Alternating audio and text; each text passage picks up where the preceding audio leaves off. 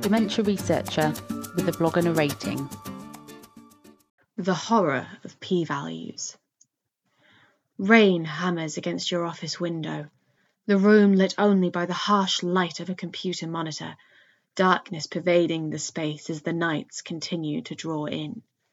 Your face pales, your heart filled with dread as analyses flash on screen until it appears. Crawling forth from months' worth of data collection, a sight so terrifying that no creature of the night could compare. P equals 0.051. You scream in terror, then your office mate switches on the light and somewhat ruins the ambiance. You go home for the night, try to remember the big picture, but insignificant results still sure seem scary.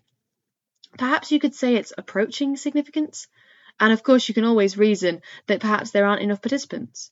Sure, you did your power calculations, as you're sure Frankenstein did when bringing his monster to life using the mains, but there's always a chance you just couldn't quite catch that true effect. That's what you'll focus on, because ultimately that insignificant result doesn't prove the null. As any good statistician will tell you, a p-value can never confirm the true absence of an effect. P-values are to statistics as jump scares are to horror movies. Whatever the data, whatever the test, they always pop up to terrify us with the prospect of null results. We spend so much time cowering under the spreadsheets that we often forget to consider what that p-value really means.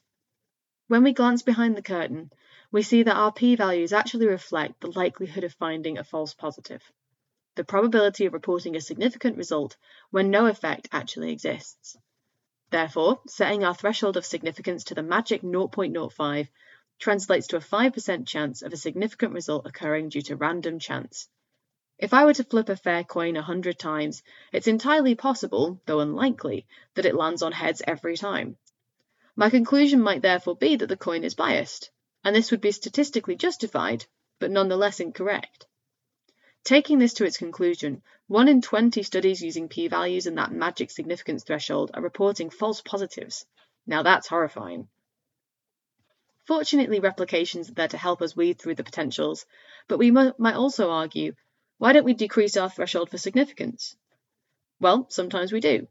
The more statistical tests we run, the more stringent our threshold for significance should be. We see this in techniques like the Bonferroni correction, and very commonly in neuroimaging. If you haven't had the joy of reading Bennett et al.'s work employing a very deceased salmon and an fMRI machine to prove the importance of such corrections, I highly recommend you do so now. But if we consistently reduce our threshold for significance, then our likelihood of false negatives increases. We might miss true effects and get more of those dreaded null results. The magic 0.05 threshold is set as a balance between our chances of finding a false positive and a false negative. Or so the story goes. In my PhD interview, that's the textbook answer I gave, and the textbook answer I'd been giving my students for years. But when my interviewers pressed, I caved and told them my real thoughts. Our significance threshold is 0.05 because we had to pick a number, and that's what we went with. So, significance as measured by p-values currently has 2 flaws. 1, the thresholds of significance we've chosen seem to be at least somewhat arbitrary, and 2, null findings are scary. Now, that latter point isn't entirely down to statistics, but they don't seem to be helping.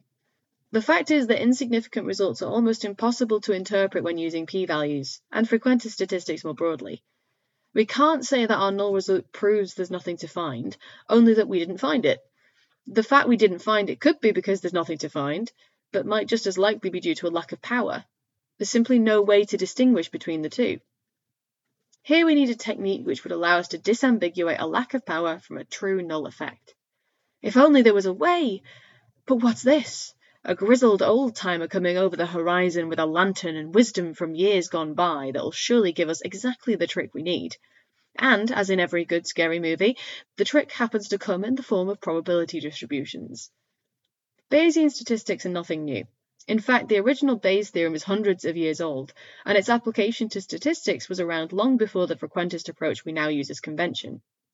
In the early days, it was missing some key components, and we were unable to use Bayes in the plug-and-play manner that we can now.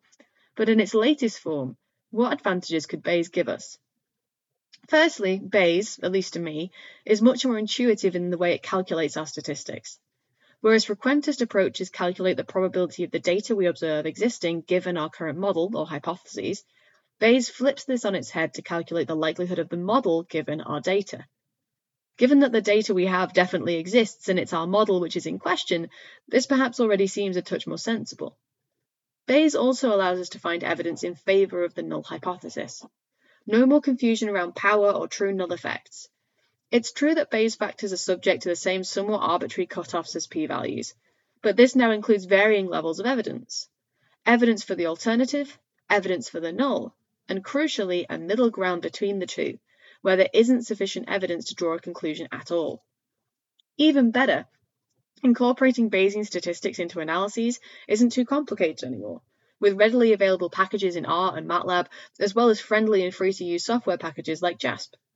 There's also the lovely extension of techniques like Bayesian stopping rules, which I won't go into here, but you can read more about with the resources below. As an age of open science shines a light on the dark and scary statistical practices of yore, perhaps it's time to also leave the horror of p-values in the past. Though most people will still include them as convention, alternative techniques like Bayes now offer increased interpretability with very little additional effort.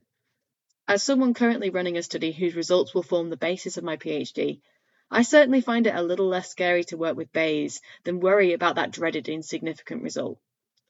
We know that null findings are important, so let's give them the same statistical backing that we give our alternatives.